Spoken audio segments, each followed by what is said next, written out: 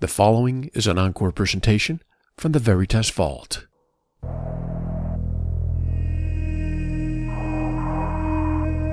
The very word secrecy is repugnant in a free and open society.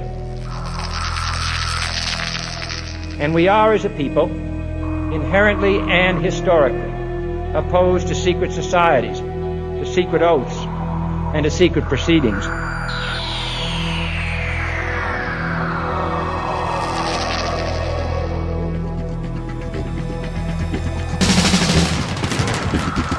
Our differences worldwide would vanish if we were facing an alien threat from outside this world. And yet, I ask you, is not an alien force already among us? Exopolitics, paranormal phenomena, and deep analysis of current world events from somewhere in the desert between Area 51 and Roswell, blasting across the planet. The Manticore Network proudly presents Veritas, because the truth will set you free.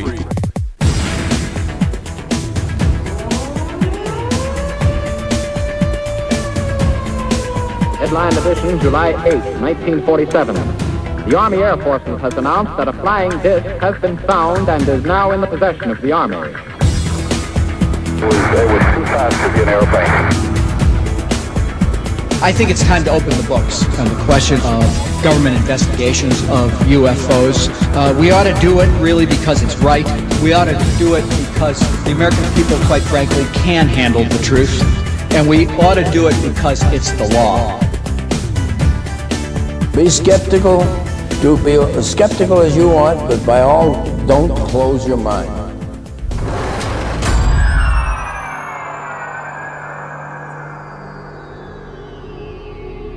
Greetings to everyone around the world, and a warm welcome to another edition of the Veritas Show, where we bring a disclosure, one guest at a time.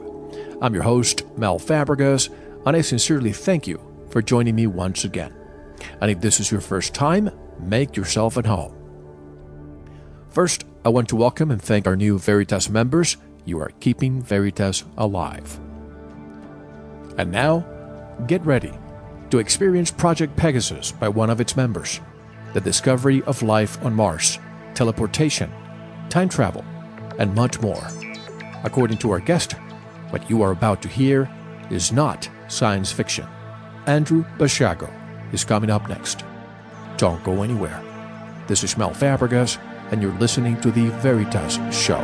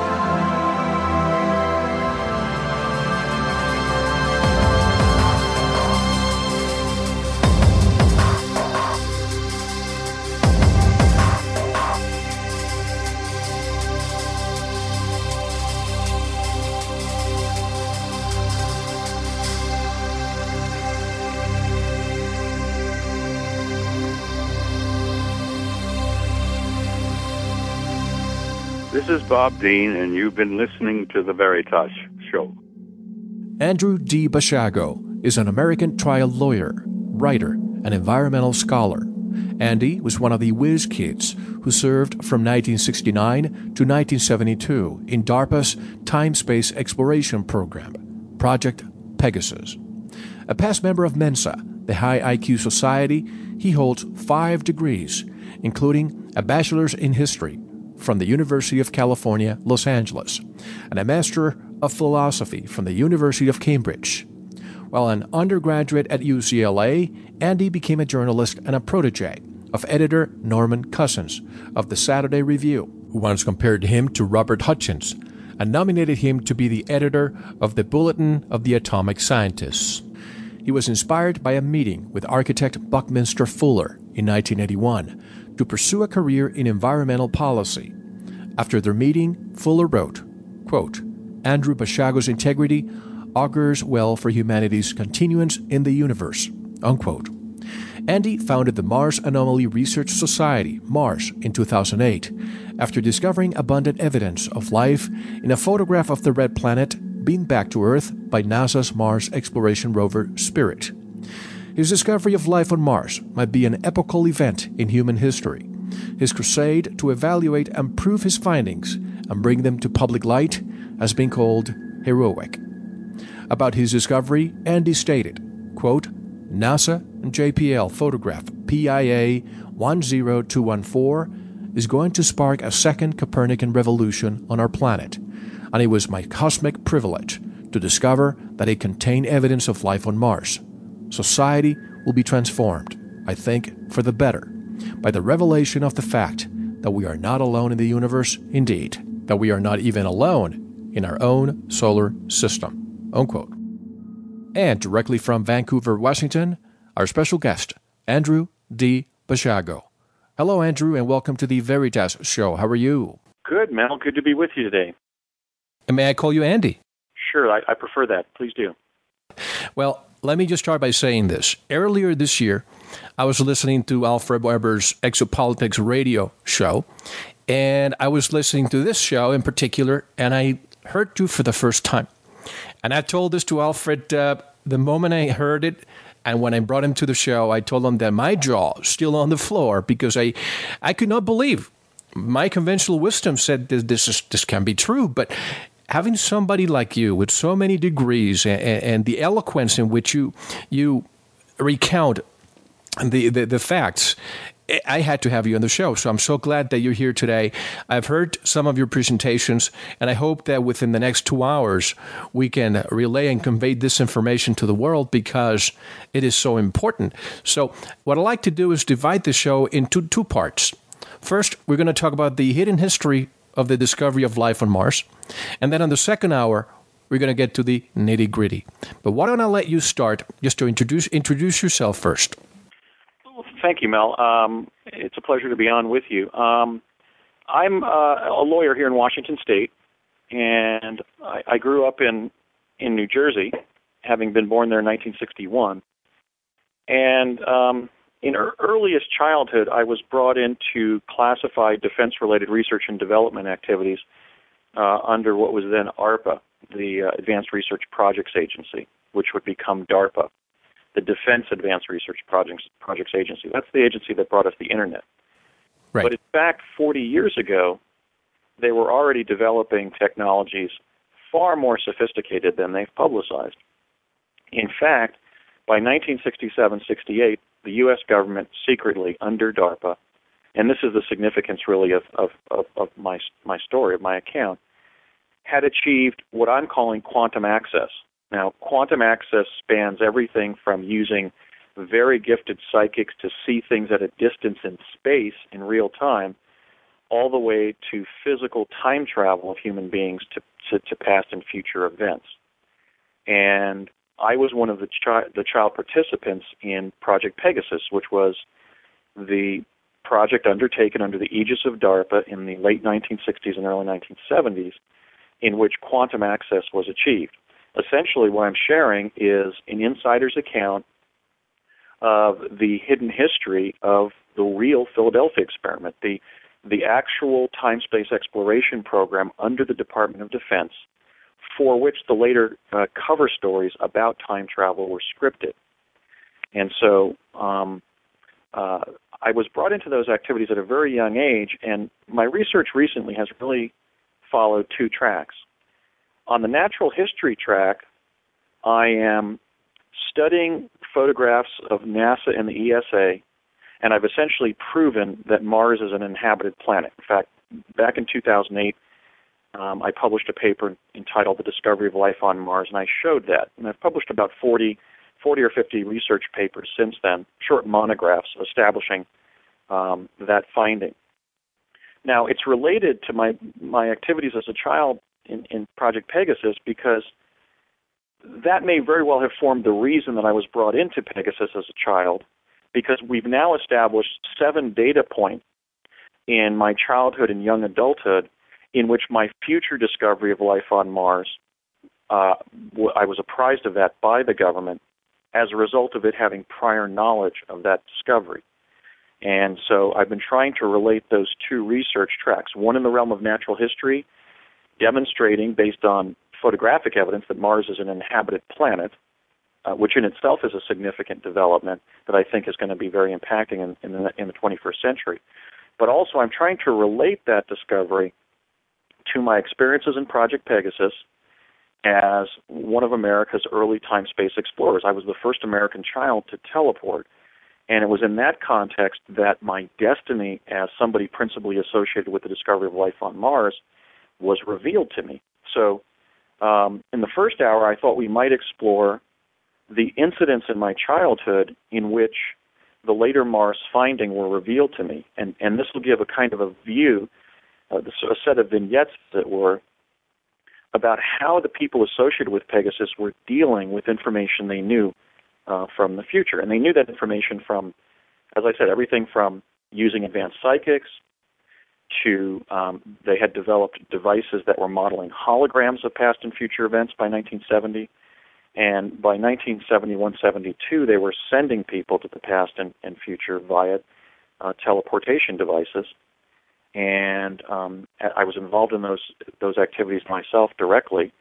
And so that track is sort of more from the realm of deep politics, where as a whistleblower, I'm revealing what Project Pegasus achieved. Because, in the 21st century, we're going to have to address the crisis of environment and development that we find ourselves in. And I think teleportation, adopting teleportation globally, is going to be one of the key things that we're going to do to save our planetary civilization. So absolutely, those are the two tracks that I find myself on right now. They're kind of converging right now. I'm releasing a lot of new findings about what's on Mars, but I've also decided to come forward and discuss what my experiences in Project Pegasus, because some remarkable things were achieved by the U.S. government, and now 40 years later, I think it's time that the people of the United States and indeed the people of the world learn what those developments were and how they've been used for the last 4 decades. Can I interject for 1 second, Andy? I hear, and I talk to a lot of guests every week, and we hear that disclosure is happening. It's not happening as the disclosure many people want a president or a major political figure to come out and say that we have been interacting with an extraterrestrial race for years, etc. But disclosure is happening. And what we're experiencing tonight on the Veritas Show, folks, is disclosure. Now, the question is, a lot of whistleblowers have been subverted or destroyed. I want to know, how is it that you're coming forward unscathed? Well, in fact, when I was investigating my experiences in Project Pegasus, I had a meeting in June of 2003. I can tell you where it was held. It was held at the parking lot at the Wolf Creek Pass Ski Lodge near Pagosa Springs, Colorado. Obviously, it was June there in Colorado, so nobody was skiing. Right. And it was in that location during my first fact-finding trip to New Mexico in regard to my childhood experiences in Project Pegasus that I met with a representative of the Executive Office of the President. This would be during the first Bush administration. And I was told the following. I was told basically the memories that I had of being involved in time travel research undertaken by DARPA were valid, that the project involved the research and development into time travel technologies, that I was in the program, I was known by the government as having been one of the child participants, and that these technologies remained sensitive, compartmentalized national security secrets, and therefore that if I did not stop researching, talking about, and writing about my experiences in childhood in Project Pegasus, they, quote-unquote, could not guarantee my survival. Now, I don't know if that was a threat to shut up. I took it as such. I think they may have been saying I may have been eliminated by some other faction, and they were just warning me in light of the fact that I had served in the project in childhood and was simply researching what happened to me with a view to writing a book about, a memoir about my experiences in the project. So, in fact, as a whistleblower, as a lawyer educated at UCLA in Cambridge, somebody who had a background as an investigative journalist, I was actively investigating, and had been for a number of years at that point, my experiences in Project Pegasus, and it was as a result of that meeting that I was told basically to knock it off. So I basically told them that I would, and then continued my investigation, because I believe that I have a right to tell what I experienced in the project, and I think this information now needs to come out to advantage humanity. So I decided at that point to move forward secretly and continue my investigation, even if it cost me my life. And I have had incidents of apparent infiltration of my activities and disruption of them. So this hasn't been an easy road. Now, recently, I had an event happen as an attorney where a client approached me for legal representation, and it was in that context in which that person was used to pass a message along to me from the NSA, or, well, the intelligence community. This person was attached to NSA, that they were going to, quote-unquote, let me go forward and tell what I know. So at this point, my understanding is that the government was becoming concerned about my investigation back around 2003 and 2004. But in the last 5 years, after I began speaking publicly, and I've been telling the true history of what happened rather than using the account for ideological purposes not related to the history of what happened, that apparently there's been a decision inside the intelligence community to let me go forward unimpeded now as a whistleblower. So it's not a simple formulation of just being allowed to talk about it. I in fact, was admonished to maintain project secrecy by the Bush White House back in 2003. This is just it is such an incredible story, and you speak with such eloquence that it sounds as the best science fiction book anybody could read. But let's go back to Hollywood for 1 second. They mix science fiction with reality and make us believe that it's all science fiction. But why don't we go back, I believe, and correct me if I'm wrong, but in 1971, your father showed you the paper you wrote in 2008. Let me repeat that again so that our listeners can understand. In 1971, Andrew Basiago's father showed him the paper he would write in 2008, The Discovery of Life on Mars. It was accessed via time travel. Sometime after you wrote in 2008, the first paper to prove that Mars is an inhabited planet. Please explain. Well, actually, yeah, there were several data points in my childhood in which I was apprised of these future developments because the intelligence community viewed them as critical to occur. And so because they were in possession of information about future events, they were acting in real time to increase the likelihood that certain future events that they wanted to see occur would occur. But they had decided in the project not to play God and stop events because, for example, one of the paradoxes of that is that if you stop a big event, you alter the future after that event and you diminish the quality of the intelligence database that you're gathering via these quantum access methods. Okay, so there were actually a number of incidents in early childhood in which my father showed me the future Mars material. And it wasn't material they had prepared. It was material that included pictures that would later be gathered on Mars in the 2010s. So it couldn't have been fabricated by the government. So let me just describe what those were. But first let me describe my father. My father was, at this time, employed as an engineer for Parsons Jordan, which was a subsidiary of the Ralph M. Parsons Company, which is one of the world's leading process engineering companies, now known as Parsons Corporation. And they had a single contract, Parsons Jordan did. It was a copper contract for Anaconda in Chile.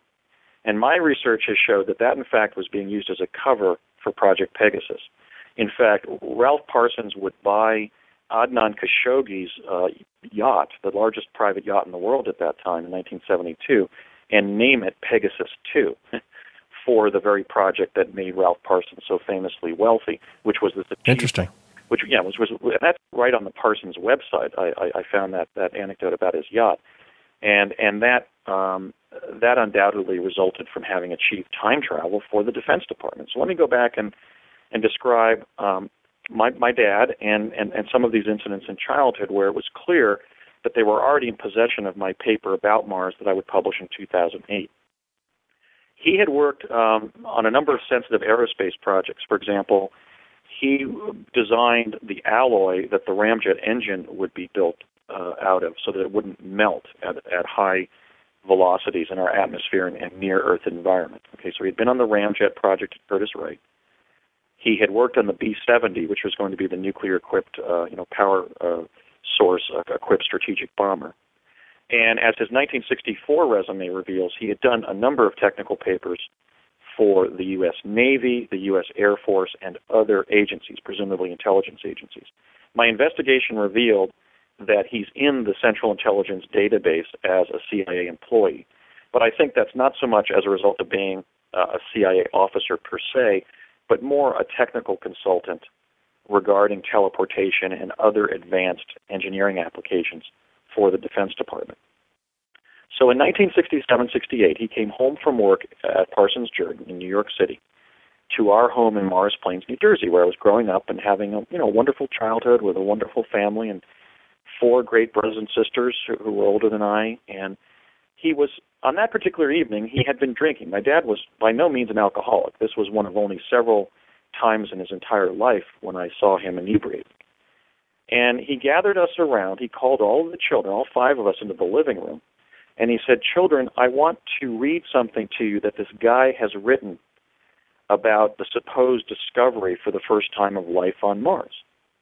And he was reading the most farcical and fanciful parts of my 2008 paper, the parts that I had intentionally placed in my paper so that my paper, for example, would be accessible by school children. These were sort of the Harry Potter elements of my paper. But he was finding great delight in the characterizations in those passages. And he was laughing quite hysterically. And we were laughing. And as this humorous episode came to a conclusion, I was wondering what he was reading, and something was triggered in my mind. I better go find out what Dad's reading. So I did something I never did before or since, certainly never relative to my parents. I ran across the living room and I grabbed the file that he was reading from out of his hands. It was a manila file inside of which 3 or 4 pages had been stapled at the top. And it said Central Intelligence Agency Memorandum. And I was only able to read the first line, the headline, the header, on the memorandum. It said, Andrew Basiago, The Discovery of Life on Mars, 2008. And so I snatched that out of my dad's hand and read it, and then he snatched it back and briefly lectured me about the fact that was not courteous to have done. And then the humor of the episode abated, and we broke off. So that was the first incident. I was 6 going on 7 during that episode, and this was around the time that I had first teleported with my dad. It was in 1967-68 that he took me up to Building 68 at the old Curtiss-Wright Aeronautical Company facility where, in fact, almost 20 years previously he had worked on the Ramjet engine. And there on the shop floor were 2 parentheses-shaped objects. They were about 8 feet tall and elliptical. And he had the technician turn on the device, and the device propagated an energy field that looked sort of like water falling on a public sculpture, a water sculpture in a city park. Mm-hmm. And when you went up close to the energy field, it looked like a raster on a TV set, except there were these little blue and green squiggles going across the surface of the raster at about 3-inch intervals across this field of energy. And my dad explained how we were going to hold hands, and when he said jump, on the count of 3, we were going to jump through the energy field, and we would find ourselves in a kind of a tunnel of light. And then after a few seconds, we would pop out and find ourselves on this hillside somewhere west of New Jersey. He didn't tell me where it was. So we did that, and we were in the tunnel for a couple seconds, and then we popped back into view in Santa Fe, New Mexico. It was from that time in 1967-68 through my whole experience in Project Pegasus, beginning officially as a 3rd grader in the fall of 1969 until the spring-summer of 1972, that we were using that portal there, that teleporter at Curtiss-Wright, to reach the Santa Fe State Capitol Complex, which was being used as a collection area by teleportees who during those years were jumping to Santa Fe from different teleports located around the eastern and central United States. And so on that first jump, my dad got a car there at one of the state office buildings. We drove up to the Los Alamos National Labs, and we met with Dr. Harold M. Agnew when he was the director of the W division, the weapons division at the labs. That's the true history of time travel development in the United States that was weaponized. Because what happened is, after Nikola Tesla died in 1943, as we find in Margaret Cheney's conventional biography of Nikola Tesla, there were 2 War Department agents and 2 FBI agents who were racing to Tesla's apartment in Manhattan to seize his paperwork. The 2 War Department agents got there first, and I pieced together the evidence in my 10-year investigation of this. Nikola Tesla's papers were never lost, as the New Age lore suggests. In fact, they were sent to the most logical place in the world for them to be sent. They were sent Los Alamos. They were sent to Los Alamos because that's where the brightest, most brilliant physicists in the world were then gathering to design the atomic bomb under the Manhattan Project. And it was from that point forward that time travel, whatever you want to call it, quantum access, time travel, teleportation, levitated teleportation, that Nikola Tesla's 21st century technologies, including teleportation, that were in his papers. He had designed, he had drawn schematics of the devices, and there were mathematical formulae about how they worked, and there were the electrical amplitudes and so forth that would cause them to work. That paperwork was forwarded to Los Alamos, and it has been there ever since. So when we met with Dr. Agnew in 1967-68, Tesla's papers had already been there for a quarter of a century, for 25 years.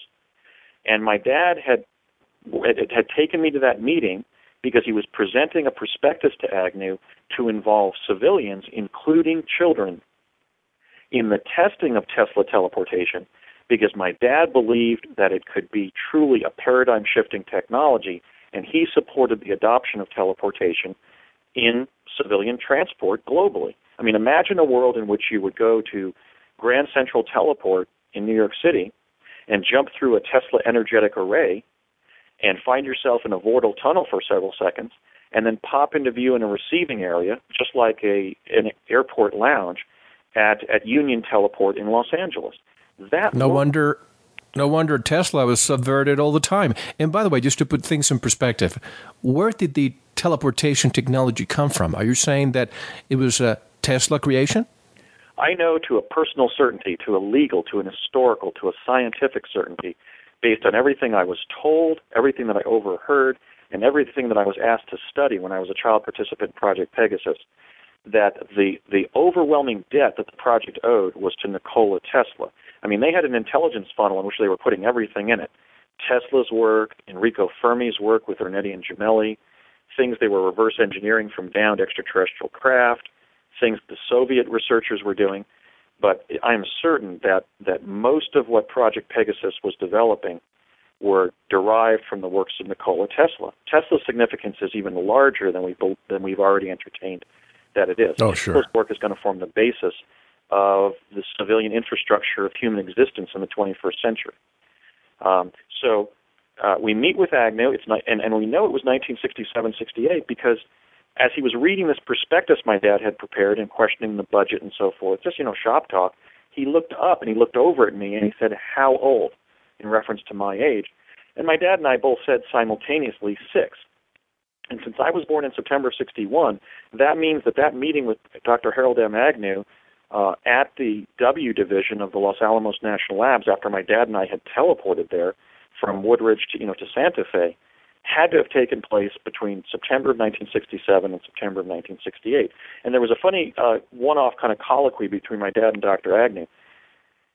Dr. Agnew asked my dad, did you take the teleport? And my dad said yes, and so did my young son Andrew. My dad kind of looked over at me fondly, I think to try to communicate to Agnew that if teleportation was safe for his son, it was safe for anybody's child. And then my dad said to Agnew, "Have you tried it yet?" And Agnew said, "No, but I want to." And I think we can infer from that teleportation as a practical application had just been reduced to practice by the Defense Department, and so it was sort of a new toy in their world.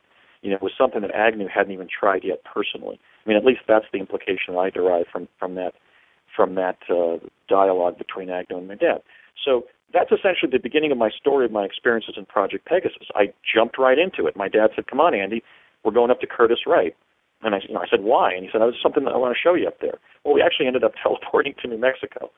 So I believe that we can reliably date the emergence of teleportation, its reduction to practice from the papers that Tesla left in 1943 to that very tumultuous 1967-68 time frame.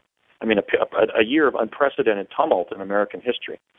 Okay, so it was around that time back at our home in New Jersey where he had this file that had summarized elements of my 2008 paper, The Discovery of Life on Mars. In fact, parts of the paper that would sort of make the writer of the paper sort of diminished in the eyes of somebody who knew the true story. I think that somebody in the intel community had prepared that as a briefing document for my dad to actually mislead him about the significance of my later discovery of life on Mars. Okay, now the second incident occurred about a year later. My dad was still giving us crew cuts with a home barber kit, and he had built a third floor to our house, and there was a study on the left when you got up to the third step, the landing, and going up the third set of steps in the house, actually the second steps up to the third level of the house. And over on the left there, he was giving me a haircut. I had the apron on. I was sitting on one of our kitchen chairs, and he was giving me the haircut. And he went over to where he had placed some things, and he got a manila envelope that had a broken red wax seal and one of those tie strings on it. Mm-hmm. He walked over to where I was sitting in the chair, as he was giving me the haircut, and he pulled out an image from my 2008 paper that, in fact, embodies the critical discovery of life on Mars that I describe in the 41 pages of that paper from last year.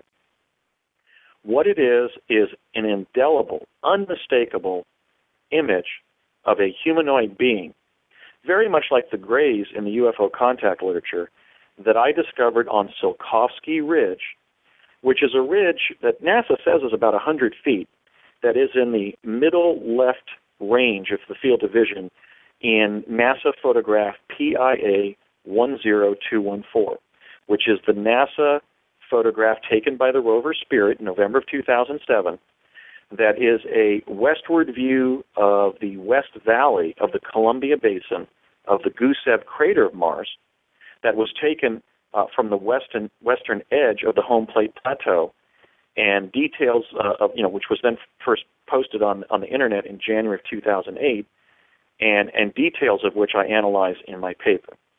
And so my dad pulled this one sheet of paper out of the envelope, and it was literally the photograph of that humanoid that I would include in my paper. And the discussion went something like this. He said, "Do you see this?" And I said, "Yes." And he said, "Do you know what it is?" And I go, "No, it looks like some kind of man." And he goes, "It's a Martian." And I said, "Really? It's a Martian?" He goes, "Yep, it's a Martian on Mars." And I said, "Really? God, that's neat." And he said, you know who discovers it?" I said, "No." He goes, "You do." And that's incredible. And I go, I do? And he goes, "Yeah, you discover it." And I go, "When?" And he goes, "Sometime in the future, but I can't tell you." Okay, so this means that they had the critical image from my 2008 paper. This is in the 1968-69 time frame. I'm 7 going on 8 years old. My dad is 45, 46-year-old projects engineer for the Ralph M. Parsons Company with a reporting relationship on technical matters to the CIA, DARPA, the Navy, the Air Force. Okay, so this reveals, again, that they were in possession of quantum access by this 1966-67 time frame when teleportation emerged. Okay, the third incident occurred in 1970.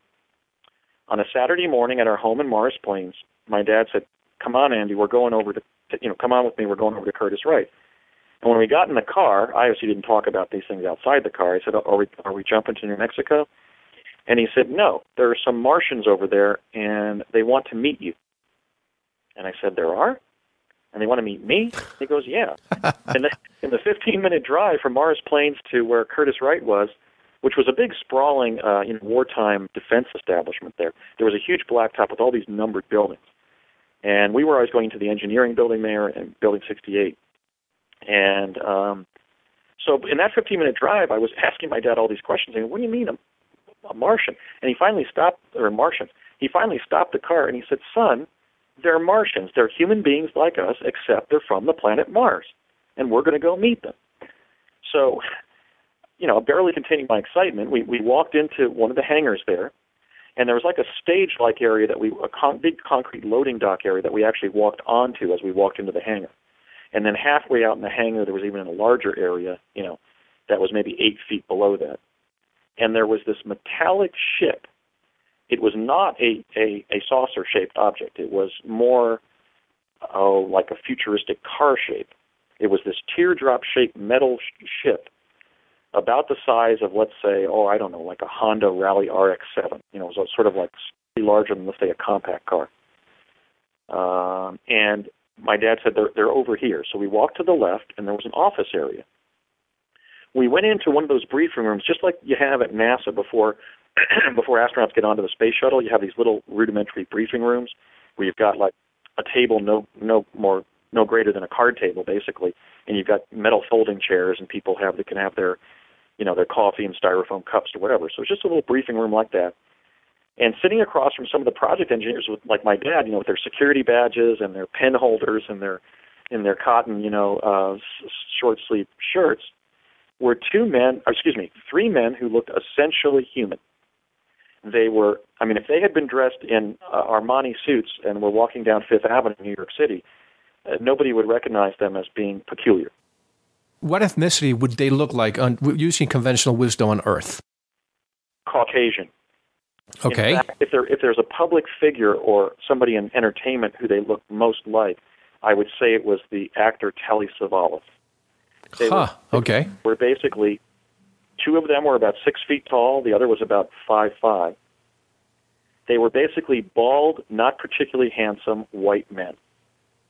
They were the kind of bald men where the baldness reveals a lot of head. Right. In other words, they didn't look like handsome bald men. They looked like basically somewhat like Telly Savalas, somewhat rugged bald men, to put it politely. Yeah, like a Telly Savalas, slightly like the Dr. Evil character that Mike Myers plays in Austin Powers. Yes. A little bit strange, like the Uncle Fester character that Jackie Coogan played in The Addams Family. Yes. Where their baldness accentuated their strangeness, but only slightly. And they were wearing... How about their physique?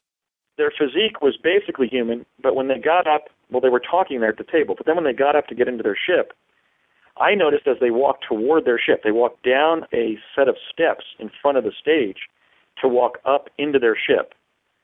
And it had been puttering there by the side of the stage. In fact, there was nothing underneath it. It was just puttering there about 4 feet off the ground. Put, put, put, put, put, put, put, put, put, put. Okay, so it's sitting there. And it wasn't some reciprocal engine. I'm sure it was a sophisticated engine, but it was hovering there. Okay. And they were wearing tight-fitting, very shiny silver suits that were kind of like neoprene wetsuits.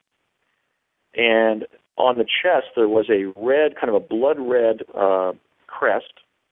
And on that, the five-sided crest, sort of like Superman would have it. And in the center middle of that crest, going from the top down to the center of the crest, was a yellow lightning bolt.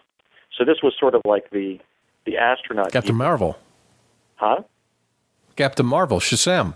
Well, maybe. Actually, that's an interesting sidebar because we found that some of the comics are being used and have been used for decades to drop classified information into the comics so that information can be discredited. So exactly. That's what they were wearing. Just like Stargate Atlantis made their first episode, Project Pegasus, which was the very DARPA project that was working with Stargates. That's right. So we have to destigmatize this issue of this information appearing in movies and TV shows and books and comics because there was an active program of dropping this critical information into forms of media by which one could point to those productions and say, aha, that person just saw that on television or read it in the funny pages. Okay. Right. So yes, that's what they were wearing. I'm certain of that. But in answer to your question about their physiques, as they walked past me and down towards to get into their ship, their musculature was a little bit different. In other words, the allocation of their muscles on their bones was a little bit more oblique and strange than a human, as you would find in hominids or even human beings who had evolved for many generations and been isolated in their gene pool on another planet. So they were definitely Homo sapiens sapiens, but with some differentiation of their musculature, the way their faces looked, the size and shape of their heads. But as I said, they would have passed as ordinary humans if they had been clothed as such, walking down the street in New York City some afternoon. and they got in the ship. Actually, one of them, as they were walking past me, one of them stopped in perfect English, but in a very high-pitched voice, said, "Ray, it was a pleasure visiting your beautiful planet again, and great to see you again, and thank you for introducing us to your young son, Andy. I hope that we can see you again during our next trip here." And my dad just exchanged diplomatic pleasantries, essentially. He said, "Well, it was great to see you all again, and thank you for coming. It was a very productive meeting." So these were Martian astronauts who were basically meeting with Curtiss Wright personnel right there at Curtiss Wright. This is verbal? He was speaking. No, it was not telepathic. He was speaking with his vocal cords. In English? In perfect English. In fact, in American English. But very high, like we would speak after breathing helium. And I see. They got in their ship, and the ship slowly puttered out of the hangar, and then it started to do a big loop on the tarmac there at Curtiss Wright. And one of the aerospace engineers that was there, who was standing next to me, said, "Now watch this, Andy." And as they came around and did this big loop and then got on the straightaway again, that ship, Mel, I'm telling you, it went from like 40 miles per hour to 4,000, and then probably to 8 or 12,000 in a second and a half. I mean, it just went zip, zip, zoop, and took off. It was the most incredible thing I've ever seen. In fact, it accelerated so quickly from the 20, 30, 40 miles per hour that it was circling around the airfield, and then took off, that it actually created a blur in my eyes. I couldn't see the ship. I saw like a flash of silver, and then it just took off at a 45-degree angle into the sky.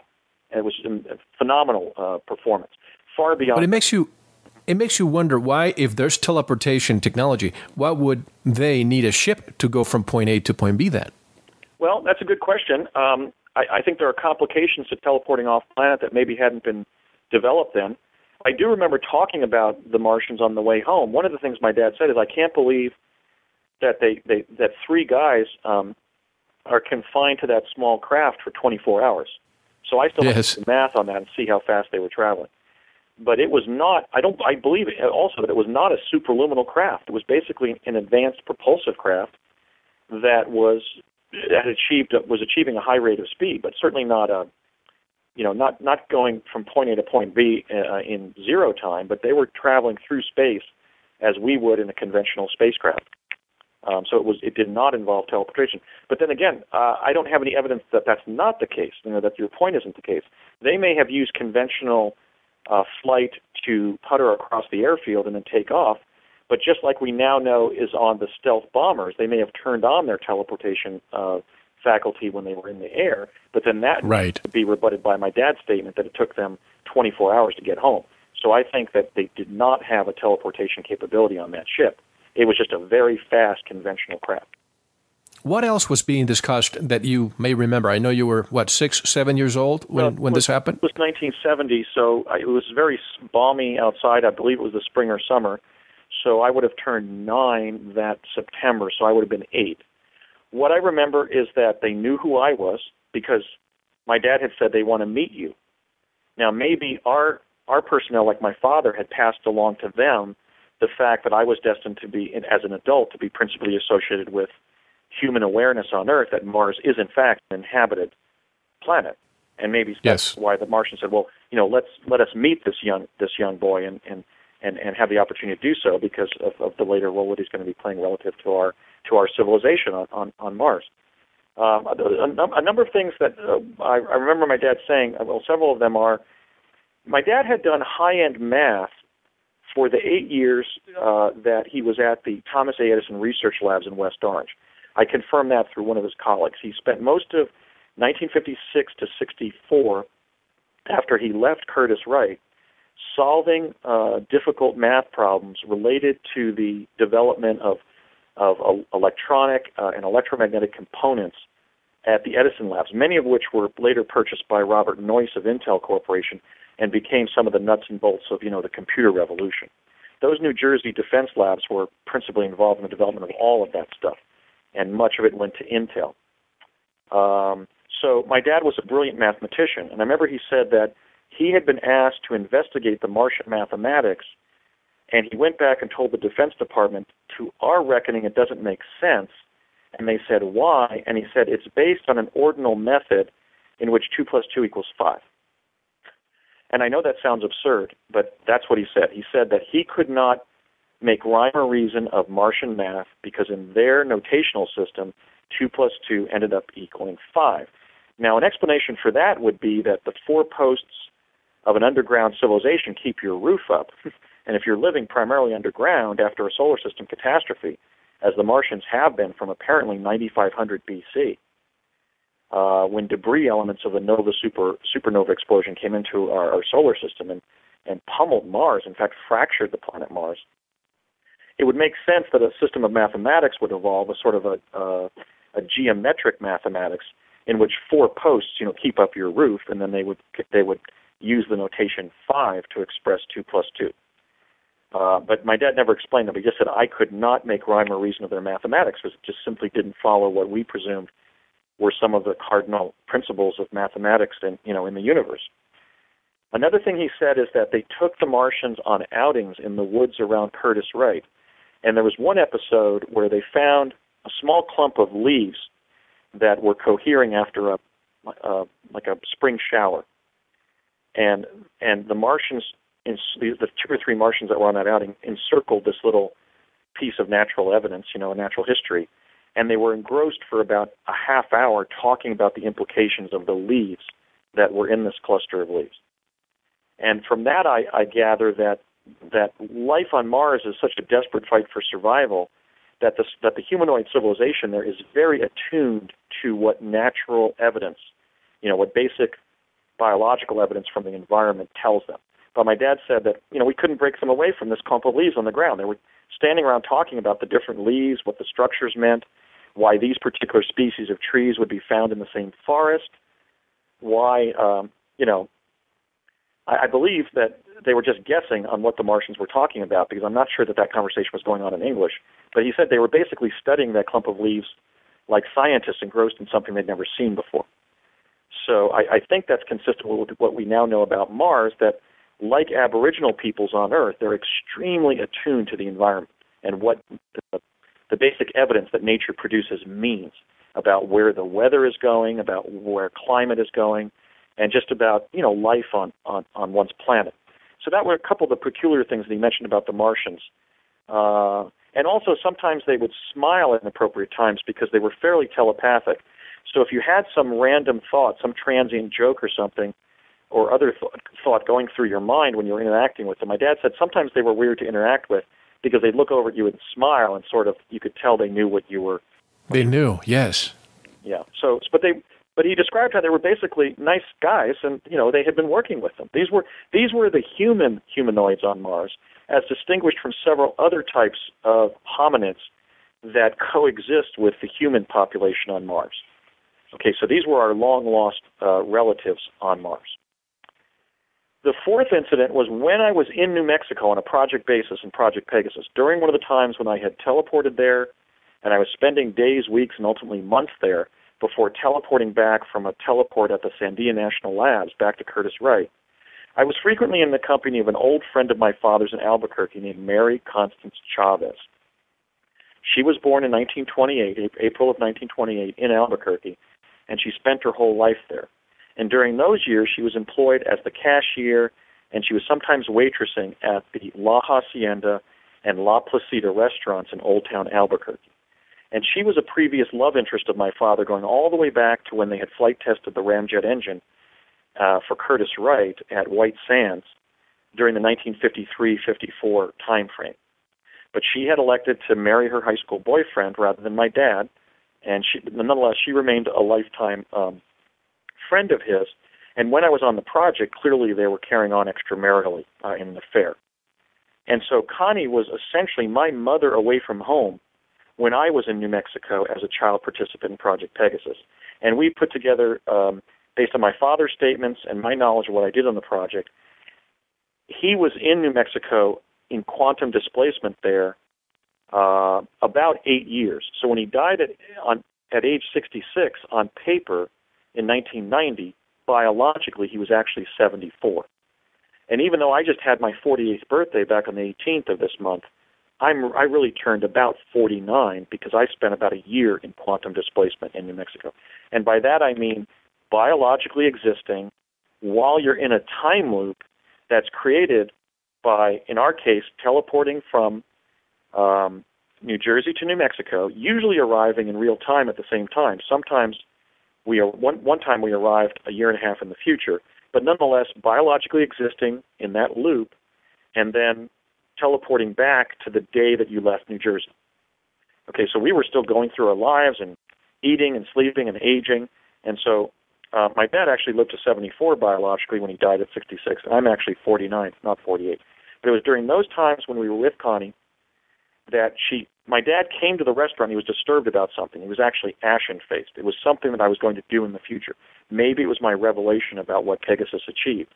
You know, this whole whistleblower campaign that I'm on to alert the people of the United States and the world that teleportation was developed 40 years ago, and we may be needing it to address, for example, to abate global warming by replacing air transit with teleportation. Okay, so Connie, in response to what my dad's disconcernment, said, is this around the time that he finds all that stuff up on Mars? And my dad scowled at her because all of the revelations to a Project Insider about future data points were supposed to be vetted with the project and revealed to them after some deliberation in sort of a controlled way, just like my dad revealed parts of the paper to me. So he scowled at her like, you're not supposed to be saying things like that in front of Andy. You're not supposed to be just on an ad hoc basis revealing elements of his future to him or discussing them. But anyway, so Connie made reference to it there, and I believe that was the summer of 1971 time frame that I spent in New Mexico on the project. We first began teleporting there as a group of children in summer of 70, and the first long summer I spent in the company of my dad and Connie and the project people was the summer of 71. And I believe it was that summer when she made that comment, and my dad, scowled at her and admonished her not to reveal things in such a haphazard way. Okay. Now, is it because he kept her in the loop somewhat? Well, Connie was basically his girlfriend by then, and she was a support person to Project Pegasus. Like when somebody would teleport into New Mexico, they were actually keeping the project files behind the counter, literally where her cash register was in the La Habana in Old Town Albuquerque. Interesting. New Mexico is one big military reservation, and a lot of these seemingly innocent, ice cream parlors and Mexican restaurants and stuff in New Mexico are actually sort of Potemkin villages that are masking either underground locations there or defense bases of one kind or the other, or they're just being used for intelligence community operations. So there you had a situation where when my dad was sharing lunch with, let's say, Donald Rumsfeld, who was the defense attaché to the project, or Dr. Agnew, or maybe one of the Manhattan Project physicists. I remember we had a couple lunches with Dr. Ivan Browning when he was the director of science and technology for CIA. They indeed were actually hiding the project files, at least the forms that were recording when somebody was teleporting in and when they were teleporting out, literally underneath the cash register at the La Hacienda restaurant there in Old Town, on the plaza there in Old Town. So that is what was revealed to me leading up to really the epical revelation of my paper. Now, let me describe that. You made reference to it. Let me kind of flesh that out. I was recovering from a severe case of bronchitis in the fall of 1971. I was recuperating in the guest bedroom of our house in Morris Plains. And I could hear that down in the living room, some of my relatives were visiting. There was a lot of fun going on there. I could hear everybody laughing and everything. And my dad, used that opportunity of everybody having a good time down in the living room to sneak up to my sick room and close the door. And he had one of these envelopes with the broken red seal and the tie string. And he said, Andrew, I'm going to be showing you something very significant. And I said, what is it? And he said, it's going to be something that you're going to write in the future. And I said, really? And he goes, yeah, it's one of the things that we've recovered from the future, and we've decided to have you not just see it, but the purpose of this exercise is for you to read this writing and try to and study the photographs and read the captions and try to remember as much of them as you can. So he came over to the bed and he showed me the paper, and it was my 2008 paper, The Discovery of Life on Mars, in the very type font as it is now available on the internet at www.exopolitics.com. It was my 2008 paper. in, 12-point Arial, modern type font. In fact, he said, I looked down at the copyright declaration on the first page, and it said Andrew D. Basiago. And I was being raised as a Roman Catholic, and I had not yet selected a confirmation name. So at that time in my life's history, I didn't have a middle name yet, much less a middle initial. And I said, oh, that's strange, Dad. I have a D in my name. And he said, oh, yeah, that must be related to your confirmation name. But he didn't reveal to me that it was Daniel, which is what I would select a few years later when I was confirmed as a Roman Catholic. Right. And so he said, look at the year that it's published, or when you write it. Okay. And I said 2008. He goes, yeah. How old are you going to be then? And being one of the whiz kids in Project Pegasus, I quickly answered 47. And he said, right, you're going to be 47. And this is going to be a very important paper because it's going to be the first paper to prove that Mars is an inhabited planet. So we want you to read it and study it. I'll leave, and you can take as many hours as you need. Just call for me when you're done reading it and studying it, and try to put that as much of it in your mind as you can. Now, Mel, there's no way that this could have been a paper written by them. For one thing, this was 40 years ago. Well, it was 37 years before I wrote the paper. For another thing, the images in the paper were the ones recovered by the rover Spirit in 2007. Right. So they could not have manufactured this paper and used brainwashing to have me remember it and write all 41 single-spaced pages of it 37 years in the future. That just goes beyond what they were doing then. And besides, but Andy, could it be said that they had technology on Mars taking pictures back then that we didn't know about? Well, I guess it's possible, but if you look at the 1970 time frame, the Martians were leaving Curtiss Wright in a conventional ship. My dad said, I can't believe it takes them 24 hours to get there. It sounded like something that none of our air personnel wanted to do. I mean, some Mars anomalists have claimed that we did have a presence on Mars at that time.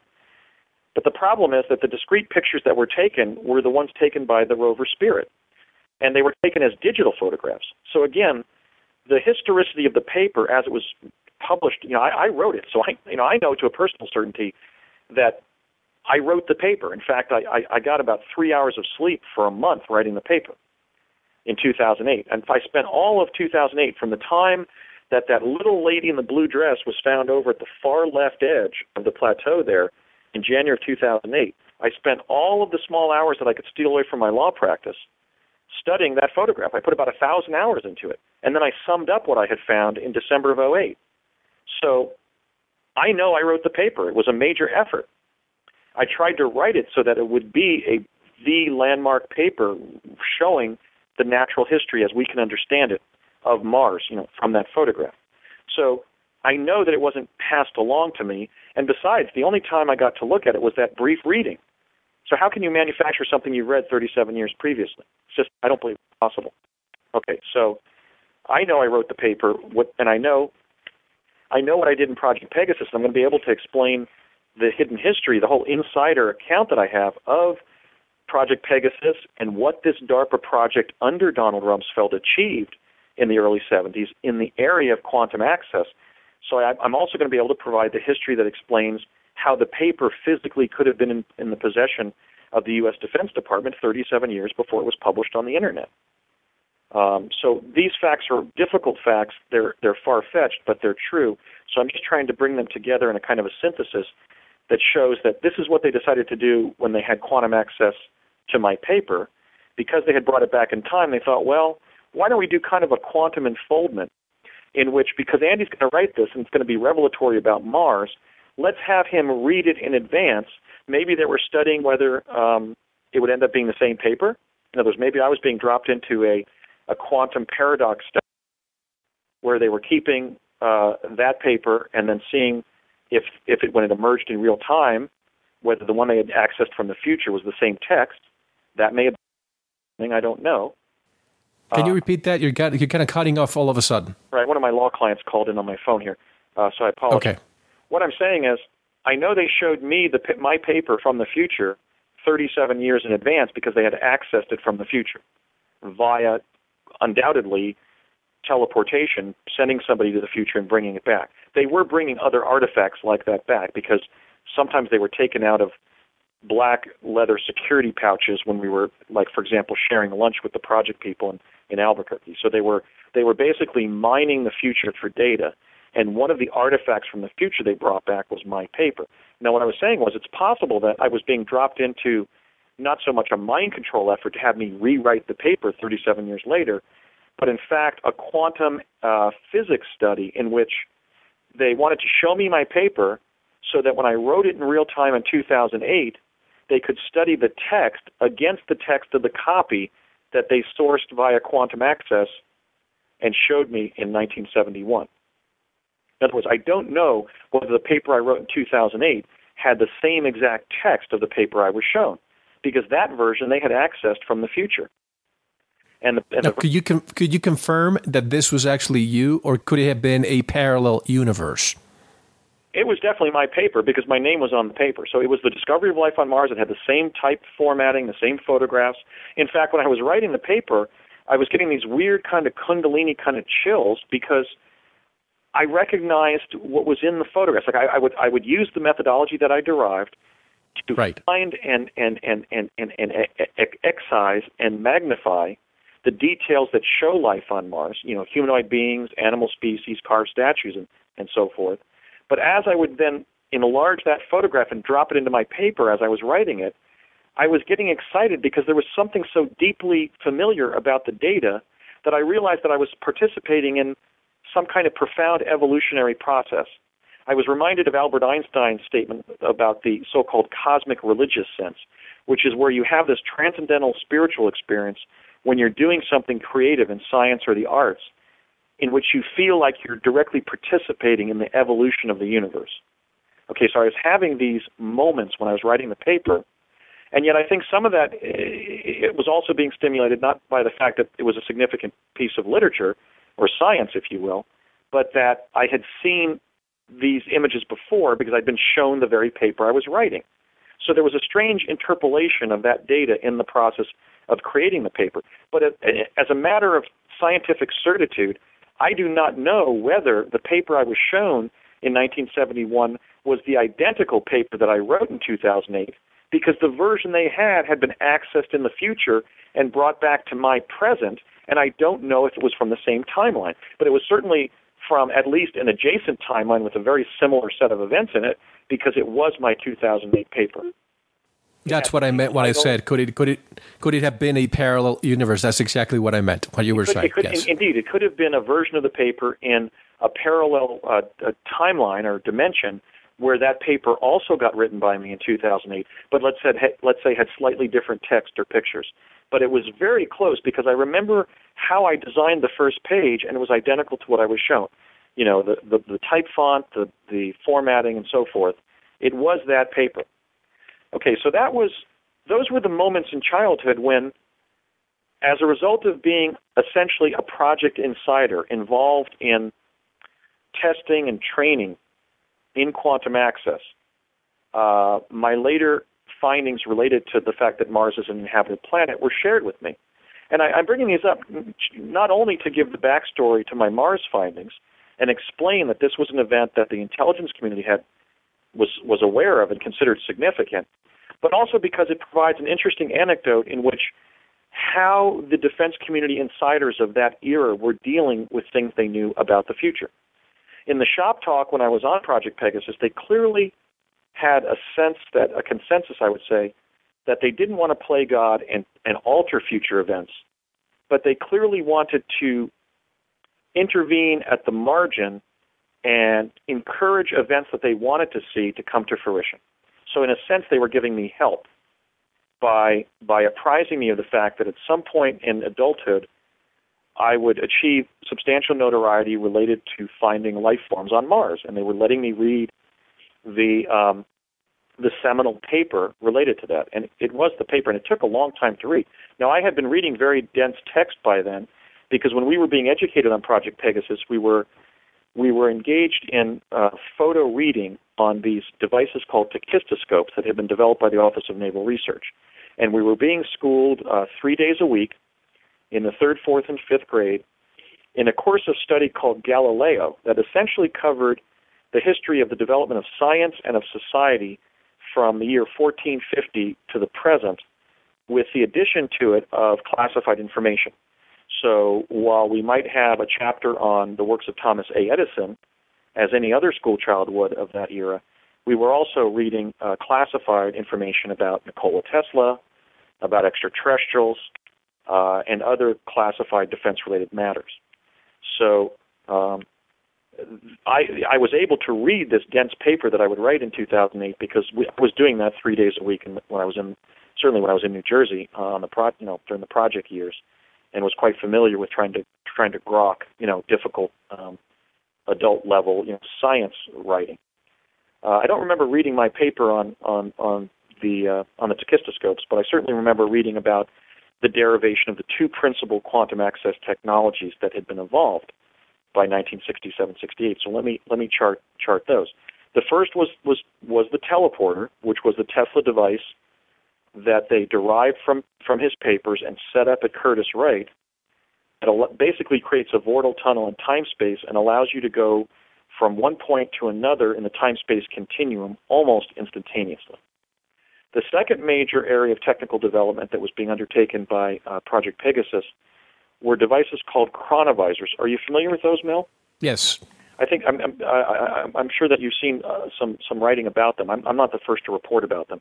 Basically, but why don't you tell the audience? Yes. Yeah. Well, basically, the chronovisor is a device that propagates a hologram, basically a dense field of light that is so dense that it has among its properties the ability to have a lensing effect, where an event that is going on somewhere in the quantum hologram on a non-local basis is brought into the laboratory.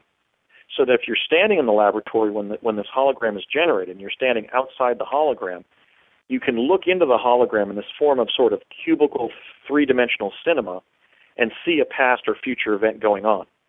But if you stand on the stage of the chronovisor when the hologram is tuned in around you, then you experience a form of virtual time travel where you are in that place and you can interact with the people of that time and place. So that was the second major area of technical development that they were experimenting with, and they needed children because the bodies and the respiration, the heartbeat, the blood pressure, the movements of adults were so substantial that they would cause this rather tenuous hologram to collapse. So they needed to work with children. And this, let me just interject for one moment. I apologize for interrupting. This has nothing to do with what's called the looking glass that David Wilcock mentions. And by the way, folks, Andrew Basiago is Andrew Basiago. He is a person. He is not David Wilcock. So to those of you who are emailing me, telling me that they're the same person, we're probably going to have them both in one show in the future because they have a lot of things in common, but they're each one individually. Please proceed. Right. So essentially, they brought children into this project where they were basically researching and developing defense technologies. The two principal devices, as I mentioned, was the Tesla teleporter and the Ernetti chronovisor. Now, there were a number of reasons why they were working with children. This is a common question. I think it's a fair one. The first reason is, just as they began working with us, jumping to Santa Fe and from Sandia back to Curtiss-Wright in summer of '70, the first reason we were brought in to the project was they were testing the mental and the physiological responses of children to being teleported, because there was always that off chance that there would be children teleporting. For example, if you use this technology to send executive branch officials around the world. I mean, if the president was going to teleport, from London to Sydney, his children might be going with him, right? Okay, so they were testing the cognitive and the physiological effects of teleportation on kids. So in that sense, we were experimentees. Some of us were injured. Some of the teleportees have died as a result of a metabolic disorder. Fortunately, I haven't had that disorder, but I know that at least one of the teleportees, Glenn Pruitt, died as a result of his project injuries in adulthood as a result of the medical consequences downstream from the energy field that the teleporter was propagating. Okay. The second reason we were brought in was, as I just mentioned, with the chronovisors, we were necessities. They needed to use bright, cooperative, amenable, children to be trained. Obedient. Well, more or less observant, cooperative, highly intelligent, highly intuitive. to go on the probes to the past and future in the chronovisors and tell them with specificity what we had seen and done. Clearly, we were also participant observers in the holograms that the chronovisors were generating, because they knew that children are tabula rasa. Children see things that adults miss because they don't have any preconceived notions about what they're looking at. And so clearly we were participant observers of a high order, because they valued the things that bright, psychically active children would report back upon being immersed in some past event. And we were accessing the past from the chronovisors in both New Jersey and New Mexico. And then also we were clearly trainees, because they told us that by the time we were young adults, there would be a fully fledged time-space program to rival the space program. But it would not be under NASA, it would be under DARPA. And we would not be called astronauts, we would be called chrononauts. And we would not serve publicly, we would serve secretly. And it was during an evening at a bar in Albuquerque where a conversation was held between my late father and Donald Rumsfeld, the defense attaché for Project Pegasus, in which Rummy talked about the fact that we're going to be, quote-unquote, putting the kids through the Naval Academy as a pretext for involving them in later, future project activities. So the plan was to have us attend the Naval Academy and use that as a conduit to continue our activity in time-space exploration in young adulthood. So those were the four reasons they were working with children. So during those years, I must have teleported back and forth between Curtiss-Wright and Sandia maybe, I'm just guessing, but maybe 40 times. And I was sent to multiple past times in the chronovisors. The chronovisor arrays were located in 3 locations in New Jersey that I've been able to remember, which was the General Manufacturing Company facility in Convent Station, New Jersey. Then the chronovisor was moved to an historical, Revolutionary era building that was undergoing historical renovation in Morristown, New Jersey, and that's where most of our probes to the past took place.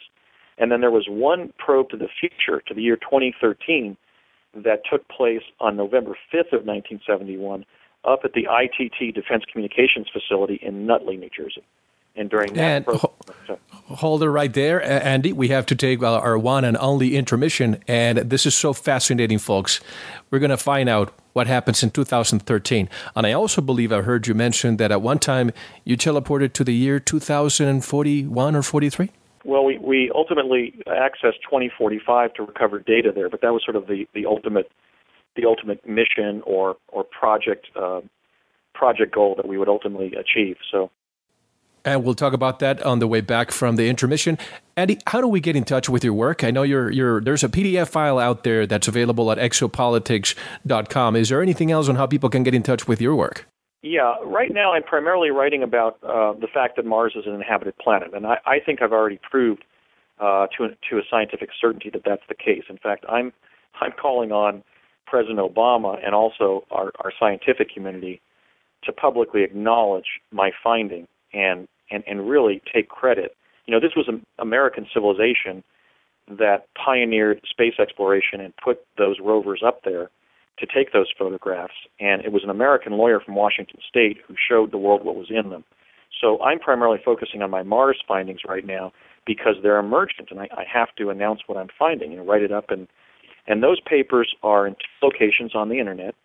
They're at www.exopolitics.com, which is the website of essentially the Ben Franklin of exopolitics, my esteemed Alfred Weber, one of the leading lights in peace in space and in space law and in exopolitics. So I decided to ask Alfred whether I could post my Mars papers there, and he graciously agreed to host my papers there.